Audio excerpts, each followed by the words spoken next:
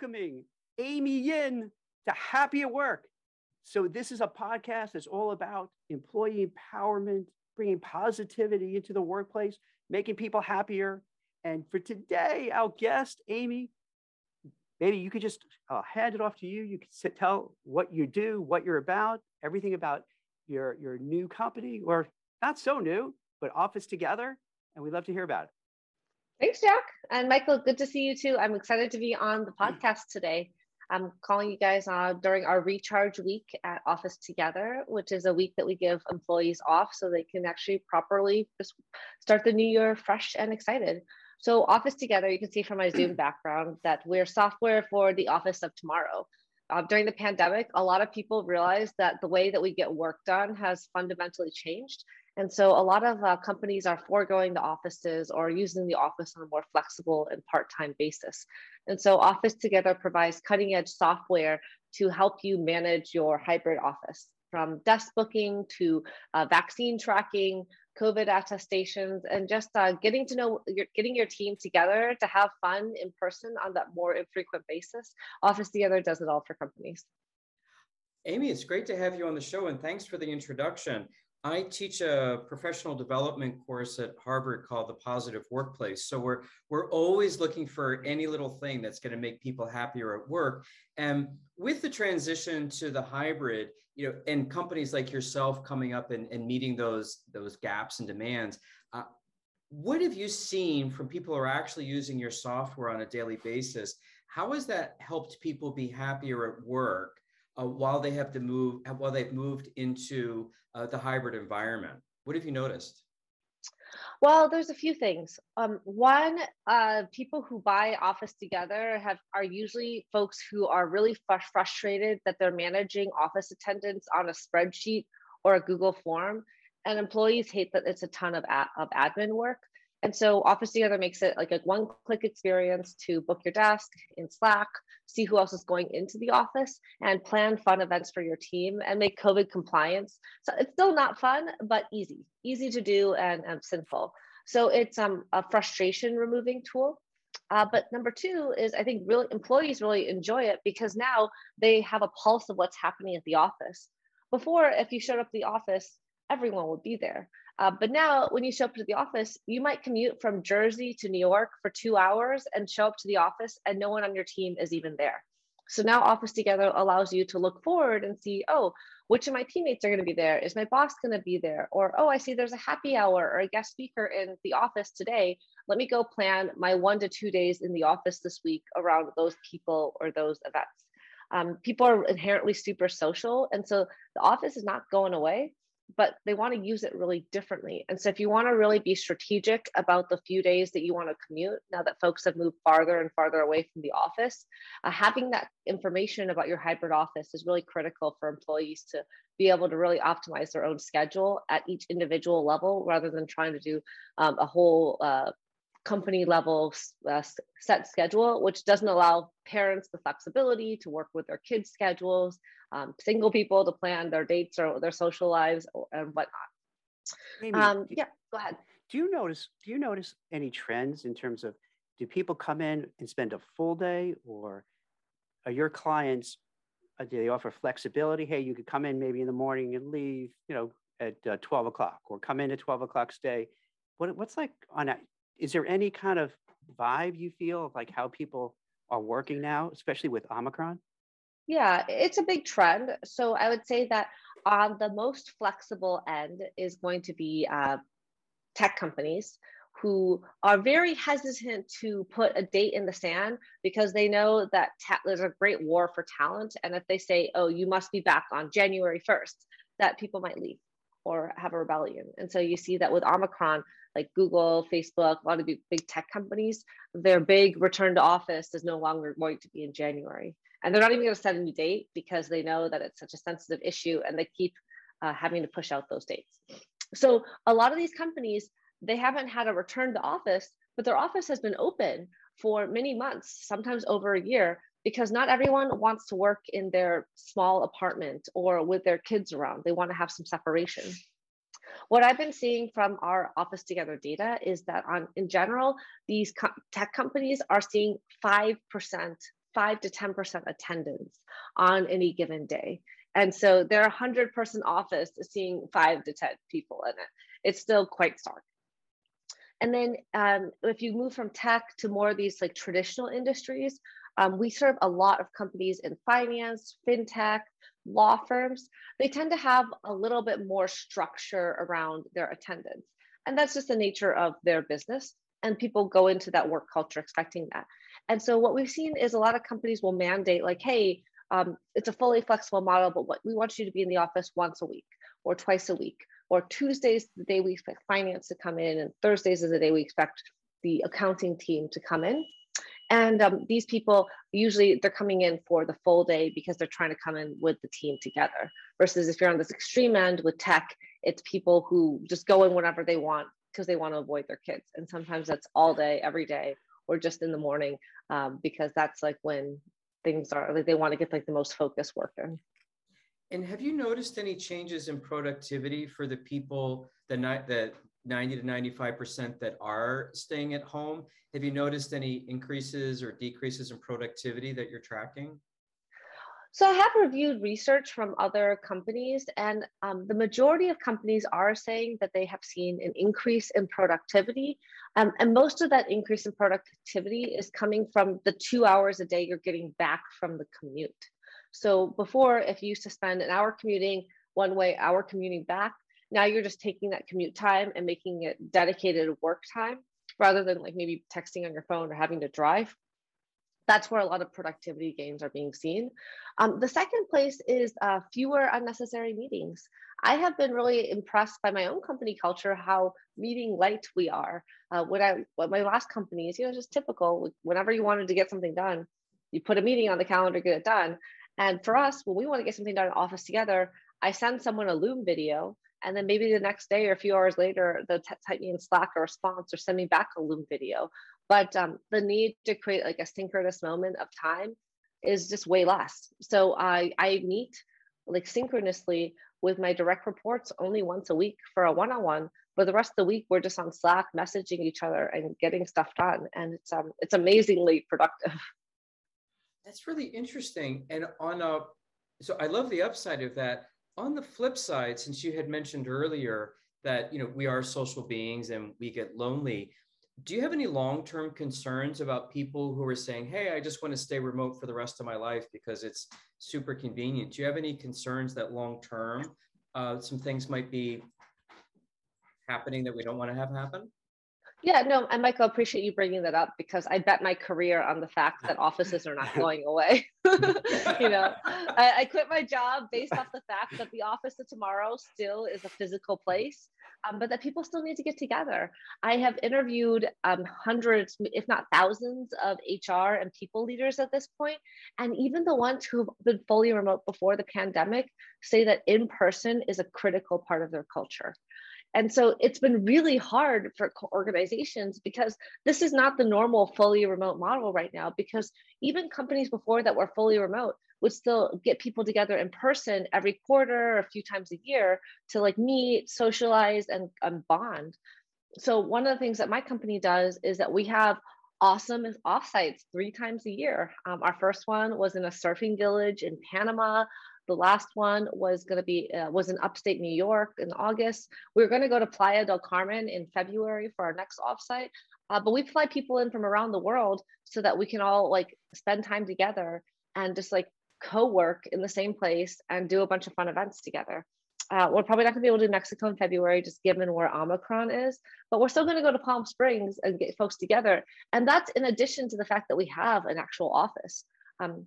But we have an office that I don't go to because I live in San Francisco and our office is in New York. And I think that's another important part of making a really happy workplace is that as a CEO, I'm setting an example to the company that you don't have to be in person at your own company to be successful. You don't have to be successful because I'm not even at my own headquarters. That's great.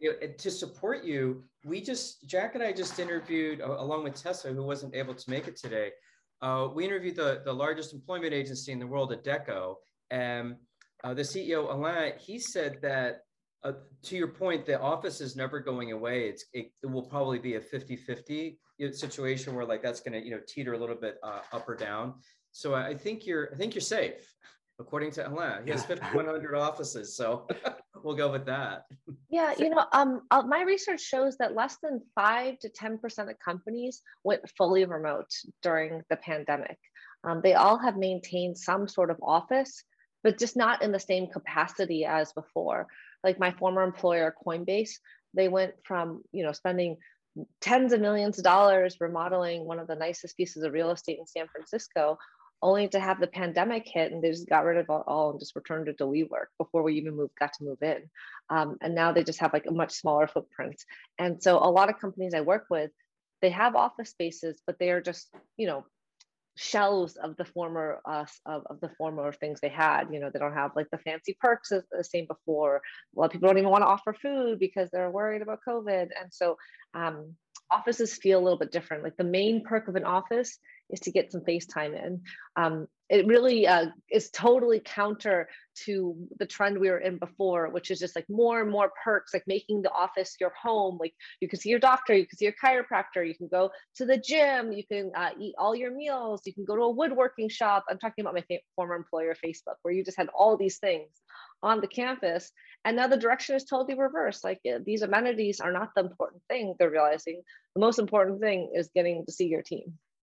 Now, Amy, you glossed over it, but that to me must be a gutsy move to go from Coinbase, great company doing really well, and say, I'm going to bet the ranch on, this hybrid model and start my own company. Can you talk a little bit, like, that's pretty courageous, right? Yeah, it was definitely a journey. First of all, my parents are very opposite. My dad is now a professional poker player, quit his job as a scientist to play cards full time. We got to speak to your dad. That sounds awesome. Wait, maybe we got to get him on the show next. I love it. Oh, he's wonderful. We also look alike too. So it'd be like, oh, wow. Wait. That's so Amy's he was a dad. professional. Wait, he's a professor. He was a scientist. A scientist at with a PhD in ecology, worked Right. at the US Geological Survey with my mom, their whole careers, only one job. And then 2 years ago, he was like, I'm only 55. I have the rest of my life to live. And I'm tired of being a scientist. I need to go make it in the world as a professional poker player. I love it. How's he doing? And so, he is earning a living, which is an amazing, amazing thing. As much as a professor or more? No, I mean, I think that you have to kind of work your way up there. So, he's not quite at the earning level he was before, but I think he's on track to do it. And the thing is, like, on your high days, you make more than you would at the USGS, but on your low days, you could wipe away a whole month's salary. So with that mindset, I imagine he was very supportive of you taking a chance. Yeah, he was always like, hey, Amy, we didn't raise you to be an employee. We raised you to take risks and become a CEO. And he'd just like call me on the phone all the time, being like, hey, when are you starting your company? You still working at Facebook? Like, start a company next. And then when I interview for new jobs, like, why are you interviewing new jobs? Start your own company.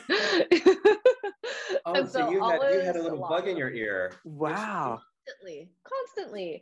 And the thing is, I'm still very much my father's daughter. Like for a long time I was like, no, Dad, I'm not ready, but he accepted me. And so I went on this like journey at Coinbase. Like working at Coinbase is like having like a full career in the 3 years that I was there.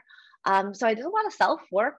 I went through so many ups and downs with Coinbase, which has really, really prepared me well for being a startup CEO.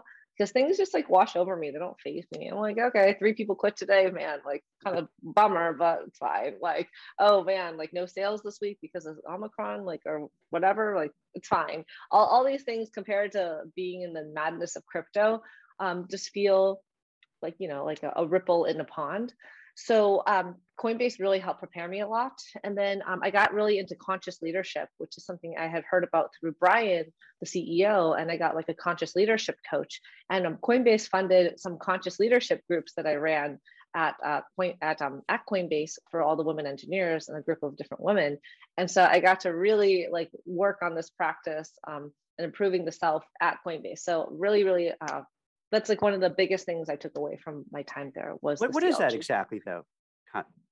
What is that So concept? yeah, CLG, I would say in a nutshell, it's about being really believing that all the changes that you want to manifest in the world happen by starting with the self.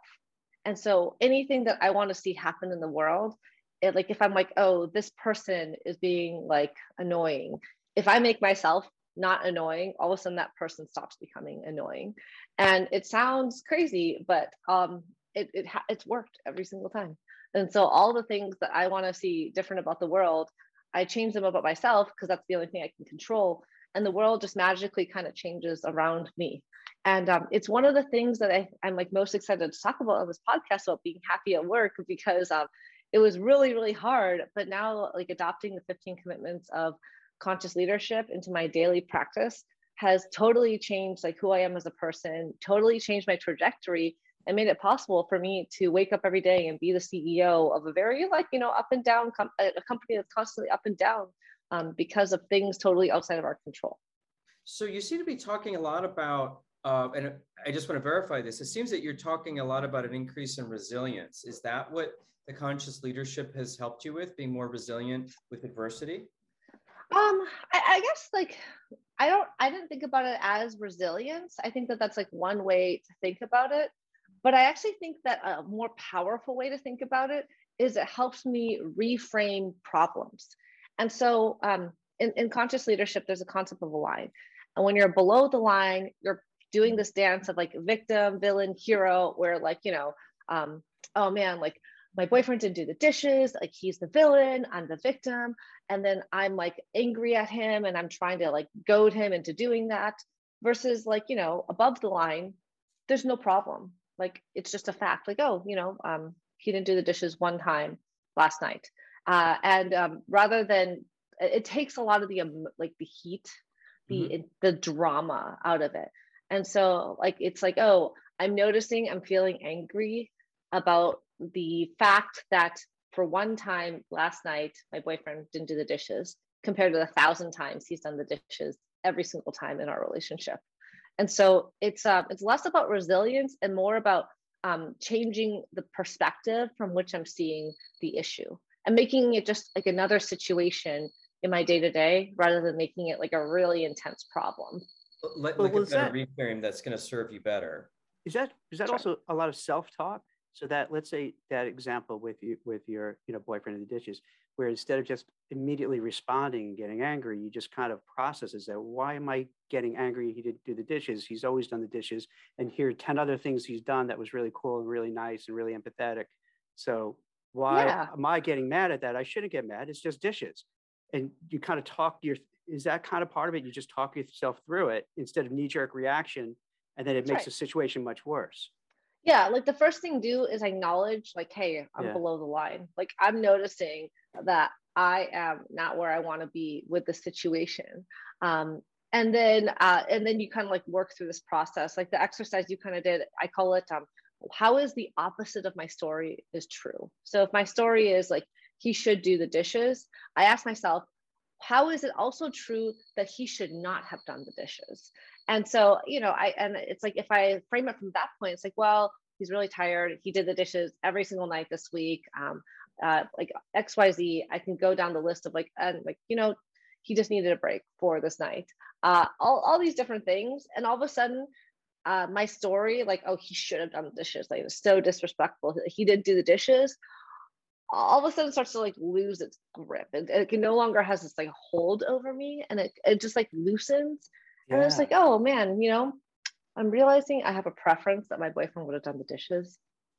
And I'm probably going to talk to him about it just so he knows how it makes me feel. But I'm also okay doing the dishes myself. Amy. And yeah. I never put a label to it or name to it, but I could totally empathize with what you're doing. This happens to me quite often. And probably shouldn't say this on a podcast that a lot of people watch it here. But it happens, let's say, with my wife all the time. She may say or do something, and my immediate reaction is like, But then I'll say, like, what's wrong with me? And because she's, she's done like, then I think about, wait, she's done this, and all the other great things. Like, why am I getting frustrated at this one little thing? And I kind of talk myself through it. And then all of a sudden I'm like, yeah, I'm a jerk for even thinking that. And it's like this mental exercise. Well, in conscious leadership, we would say that you're still below the line, because now if you're making yourself the jerk, you, instead of making her the villain, you've made yourself Right, the because I'm villain. taking, why am I getting bothered by it? Like, it's such a silly thing. Like, Right. why would I let it bother me, given all the other things that happen? And from That's on above the me. line, yeah, it's like, Yeah. oh, like if this thing happened with my wife, Yeah. I'm gonna talk to her about it, Yeah. clear the air, and then figure out like a way to move forward. And so it's really powerful, because it means that at work I show up way less reactive. It's like it creates some space between Yes. the incident and then this impulse, this reaction. It just creates like a little bit of space between those two things happening. That plus a lot of meditation, and it just makes it so much easier. And I actually think it's easier to do in an asynchronous world, because someone sends me a Slack message, I might have a reaction and I can do my whole thing over here and they have no idea. And then 4 deep breaths, and then I can respond. So actually, I kind of feel like we're cheating, because in the async world, it's way easier to appear calm. Yeah. Do you do this, Mike? Do you go through this too? I do. I Yeah. tell my students all the time, never hit the send button if you're feeling emotional. Yes. Yes. No high emotions, because you'll be issuing an apology within 24 hours that you didn't see coming. So Amy, on this thread, and I love this this angle we're going on. How did you react when you have this business that's focusing on optimizing a hybrid work environment, and boom, here comes Omicron. Oops, we're not going back to the office again. How did you respond and react to that under the conscious leadership thing? Yeah. Well, I guess I'll talk about Delta first, because with Omicron, I was a little bit prepped, because Delta was awful for us. So Delta hit around September-ish, like end of August, September. And what happened was we had tons of deals in the pipeline. We're having our best sales months ever. And then we had a goose of a month in October, or September. September, we had 0 sales. And that is so hard for a venture-backed business, because it's all about showing month-over-month growth. I was really struggling in September. I felt awful. I was having dreams of just like how to exit the business successfully. I was just dreaming of acquisition. I was so scared, because I was like, oh my gosh, there's 0 demand for a product right now, because this is just like and it's hard to tell, because a startup really measures itself on all these like little hacks that you do to boost growth, and nothing we were doing was moving the needle. And so we started to get really strategic about marketing. And so we had a moment of break from sales. So I wasn't doing all these like back-to-back calls, talking to customers, closing deals. And so we really invested in marketing, actually. So we started building up a bunch of our marketing infrastructure, and we started running paid ads for the first time. And we started hiring marketing consultants, working on SEO, which is like a longer term. And then that downtime transformed our Q4 into an even stronger Q4 than Q3, which was insane. Like we almost doubled our ARR in Q4. So, the September time, wasn't sleeping horrible, turned it into a moment of like, hey, like we have this like moment of calm, like the eye of the storm, like let's do something with this energy to move the business forward. And I'm really glad I didn't throw in the towel, because I was just like, oh my gosh, do I even have a viable business here? Is this even a software someone wants? To doubling our customer base in Q4, because Delta subsided.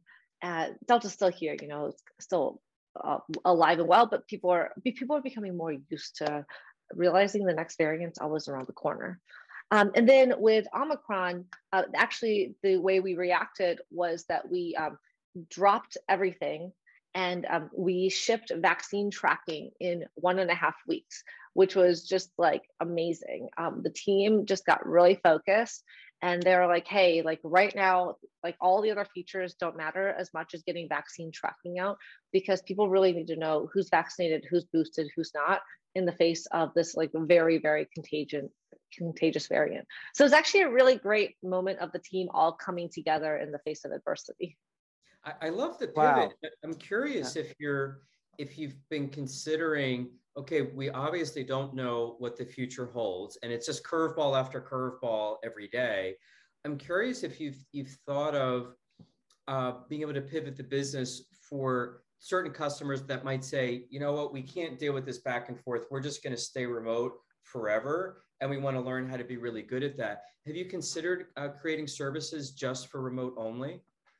So vaccine tracking is actually one step in that. So we have an events management module where you can say like, hey, the company's all getting together for an event. Instead of like going into the office, you might get together and do like an offsite. And then the vaccine tracking allows you to actually check people's vaccines and their and then eventually their COVID tests ahead of that event. And so that's going to work really well for a fully remote company, because now it's like, well, any place in the world can be your office, right? The offsite is the new office. So that's one way in which we're helping. But in terms of a full pivot, I was dreaming about that in September, man. When we had 0 sales, oh my God. I was like, okay, what else can we do? Should we build something else? Like, do we need to lay people off? I don't know. And it was only 4 weeks, but like it felt like an eternity to me. But actually our customers love Office Together. Like our customers, the ones who are really committed to a hybrid model, just find Office Together so delightful. Like I had the other day, a CEO of one of the companies reached out to me on LinkedIn and was like, hey, like, can we chat? We've been using Office Together for the last few months. Our workplace manager found it and I love the software. Can I invest in your company? Like, you know, the people who are really committed to hybrid are just super, super excited about Office Together, because nothing like this has ever existed before. This is like the really awesome opportunity for a startup, like a small agile startup could really like swoop in and understand like the changing needs. And, you know, like what I say is like Office Together is purpose built for hybrid working versus like we have competitors who are 7+ years old with over $100 million of funding, but they're trying to retrofit their software meant for the traditional way of working and adapt it for hybrid, rather than building it from ground up from a first principles perspective. Well, like what are all the new needs in this new world? And so it's actually a great time for startups to come in, because so many behaviors have shifted as a result of the pandemic. And what are people loving about your software versus your competitors? What are they saying? It's delightful. It's integrated with Slack, right? Which is the tool that you're already in all day. It's super easy to use. And it has all these pro-social features that didn't exist before. So for example, like I can see when my team is going into the office. I get notifications when like my manager or people I've been trying to track down to get a PO signed are going into the office, so that I can better coordinate my time in person with them. I can see like when the company is having like a fun event. So no, before like a company would have like a physical bulletin board being like, oh, here's like what's up and coming for this week at the office. Like here are the events happening. And now you have like a place to do that on the web, which you just didn't need to have before, because everyone was going into the office every day and you knew for sure people would walk by the sign that had everything that was happening. And so it's like a virtual bulletin board.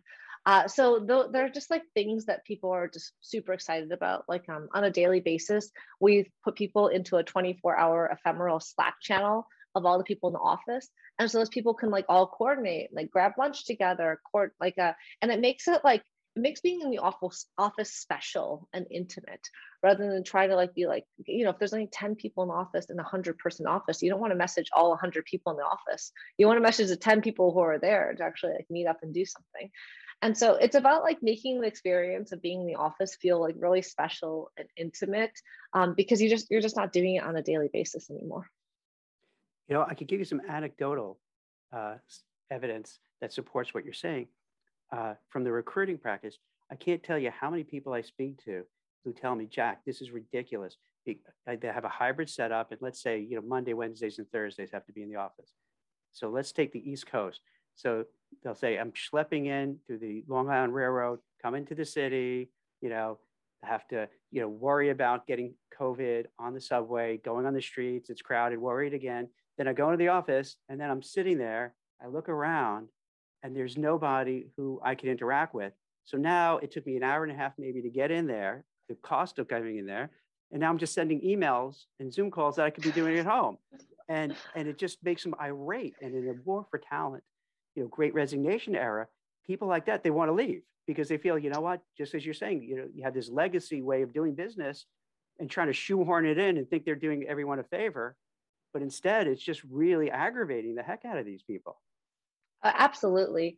And we've seen a bunch of homegrown solutions where they've replaced Office Together with it, where they're trying to create like multiple different like calendars through Outlook or for Google Calendar. I think that this has been a really interesting acceleration into the cloud during the pandemic, because a lot of businesses that were paper and pencil, they weren't able to go to the office. They had to shift things to the cloud. And so Office Together is part of this like bigger trend of like more and more companies adopting cloud software, because they're realizing that building it internally is just like not worth the hassle. And that really, really great companies, like even like accounting firms, like law firms, like these like older school industries are becoming more and more tech savvy. We serve like PR firms, we serve law firms, the gamut, because they're realizing that they need to have a more tech forward office in order for the business to survive this shift in how workers want to work. This is all great. The funny thing about this podcast is that time flies for all of us. And I'm seeing that we're getting near our time, but there were a few other things that I know that you had wanted to cover. What are the things that you want to share with us that we haven't asked yet? That's one of our favorite questions. So I listened to the podcast with the F1 person, and I thought that was super interesting. And so I wanted to share the 4 things that I'm doing for Office Together employees to have people show up happy at work. And so the number one thing, you'll be surprised, is that start with the self. So before starting a company or before any job, doing a bunch of self work and making the self show up bright and shiny is really, really important at every single level, but especially as the CEO. The way I show up to work every day really impacts my employees, like how much they're smiling, how they treat each other, and like what the general attitude is at the work. And that requires like, me meditating on a regular basis, like me doing all these things to delight myself, because if I just overwork myself, then I show up super grumpy to work. I'm so unpleasant when I overwork myself. I love how you're so honest about everything. That's so awesome. A lot of times you don't hear that from leaders. They gloss over stuff like that. So I respect that so much. It's funny. Okay, so that's number one, is start with the self. Number 2 for happiness at work is to hire great people. If you hire happy people, they are much more likely to show up happy at work, and it's infectious. People who are so like happy to be with each other, social, show up to work excited to get stuff done, they bring that energy, and then they hire more people like that. And so hiring has actually been not one of the hardest problems at my company. Most companies, startups, really struggle to hire great talent. It's on like my top 10 list, but it's not my top 3 list of problems at the company. And so hiring great people is just like a flywheel. And then I think the second part of that was step number 3, which is don't be afraid to fire people. And it might sound like counterintuitive for happiness at work, but I think about one of my favorite shows, The Office. And one of the main reasons people seem to be unhappy in that show is because they work with people they don't feel like are super competent. And so if you maintain a high bar and you constantly manage out the people who aren't a good fit for the role, then it really, really keeps a positive attitude of the workplace, because you trust that every person at the company is running at the same pace as you. And that means that even though we're a young company, we've already managed out almost half of the company in the last year and a half. And we've done like performance improvement plans, and we've done a lot of contract to hire. We hire people on full-time contract and see how well they do, and then only convert them to full-time if they're a good fit. So it's brutal, but I learned from my time working in Paris that if you aren't able to fire people quickly, you just end up with a lot of lame duck employees that really negatively impact the company's culture. Mm-hmm. And then the last thing I wanted to say was honor work-life balance. So one of the commitments of conscious leadership is I commit to a life of fun and play. I value my rest and renewal as much as my work and everything else that happens. And so that's actually why I gave the company this week off, Recharge Week. as much for me, honestly, as for them, because I needed time off. I was like, I need a break. I want to feel reset, and I want to show up the first week of January hungry and just ready to kick it down. And I told everyone, like, hey, like, go offline this week, because starting next week, we are going to be kicking off a great, amazing, the quarter, like the best quarter we've ever had. And it's going to require everyone to be super focused and get ready for the intensity. So really, really spend time with family this week. And so those are the things. I love all of these. And there's a lot of research behind it. You know, starting with self, I find that people are mirrors. If I'm smiling, then you're going to smile. And if I'm grumpy, then I'm going to make you grumpy too. The hiring great people, there's actually some interesting data on hiring optimistic people, because they have a thing called the optimistic explanatory style, where basically it's what do you say to yourself when something happens? And you can, Penn did a study with MetLife and to predict salespeople, right? That were going to do well before they hired them, because their original process, they were getting 50% attrition. And they found that if you hired optimists, they sell more, make more money, and they live longer, because when they get rejected, they don't take it personally. They're more like, hey, thanks for hanging up on me so quickly, because now I have more time to talk to someone who might be interested. So the optimism, and there's actually an assessment you can do in an interview called the LOT-R, LOT-R. And the third one I wanted to talk about was the firing people.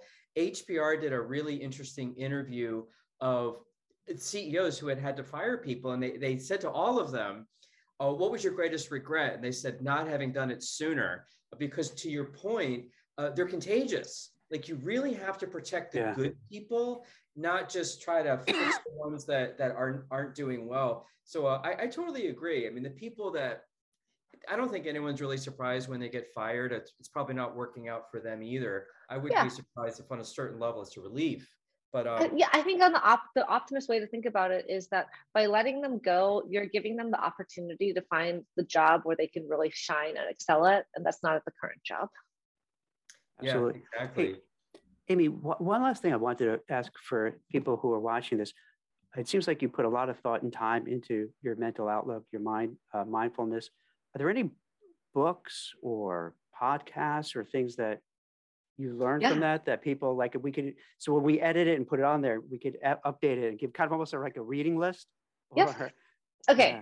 Well, obviously, the 15 Commitments to Conscious Leadership is like this incredible book. I actually keep a bunch of hard copies at my house so that anyone who wants one could just take one, because I'm really, really passionate about the framework and what it has to offer. And the other book, so it's not quite about happiness, but I'll give it to you anyway. I live by this book. There's two. It's the 4-Hour Work Week. And so it's about how to really just prioritize and help you stay in your zone of genius and delegate everything else away. And then the second one is Never Split the Difference. And it's about how a lot of techniques from like nonviolent communication and conscious leadership are there, because it's a lot about like when you're in a negotiation, how do you practice active listening and repeat back what people say so that you can really have a conscious conversation with them where you're understanding their needs and coming to a win for all. So they're not the typical books, you know, we might be thinking of. The 15 Commitments one is like classic, but the other two books are just have been so influential in my life and my happiness. Well, that's great. That's so terrific. Amy, I'm so happy that you're on here. I think you gave such awesome advice. And, you know, I'm kind of, Mike, I probably think you feel the same way, blown away how just open and honest you are and transparent about your wins, your losses, challenges. You know, a lot of people just want to put their best face forward and we'll talk about all the great things. But I think sometimes we learn more when people experience challenges and they overcome them. And that's kind of a better story. So I applaud you for that. And really, thank you so much for coming on. I think this was just awesome. It's fantastic. Yeah, Amy, your transparency and especially your vulnerability. I could imagine you being a great boss. If I lose my day job, I might call.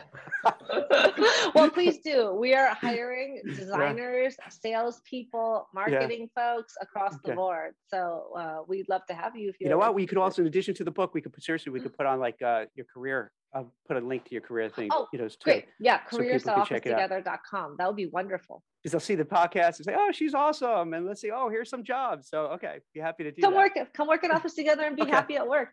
There you go. Excellent. What a good way to end it. Thank you so much, Amy. Awesome. All right. Thanks, Jack. Thanks, Michael. Thanks. All right. Bye-bye. Take care.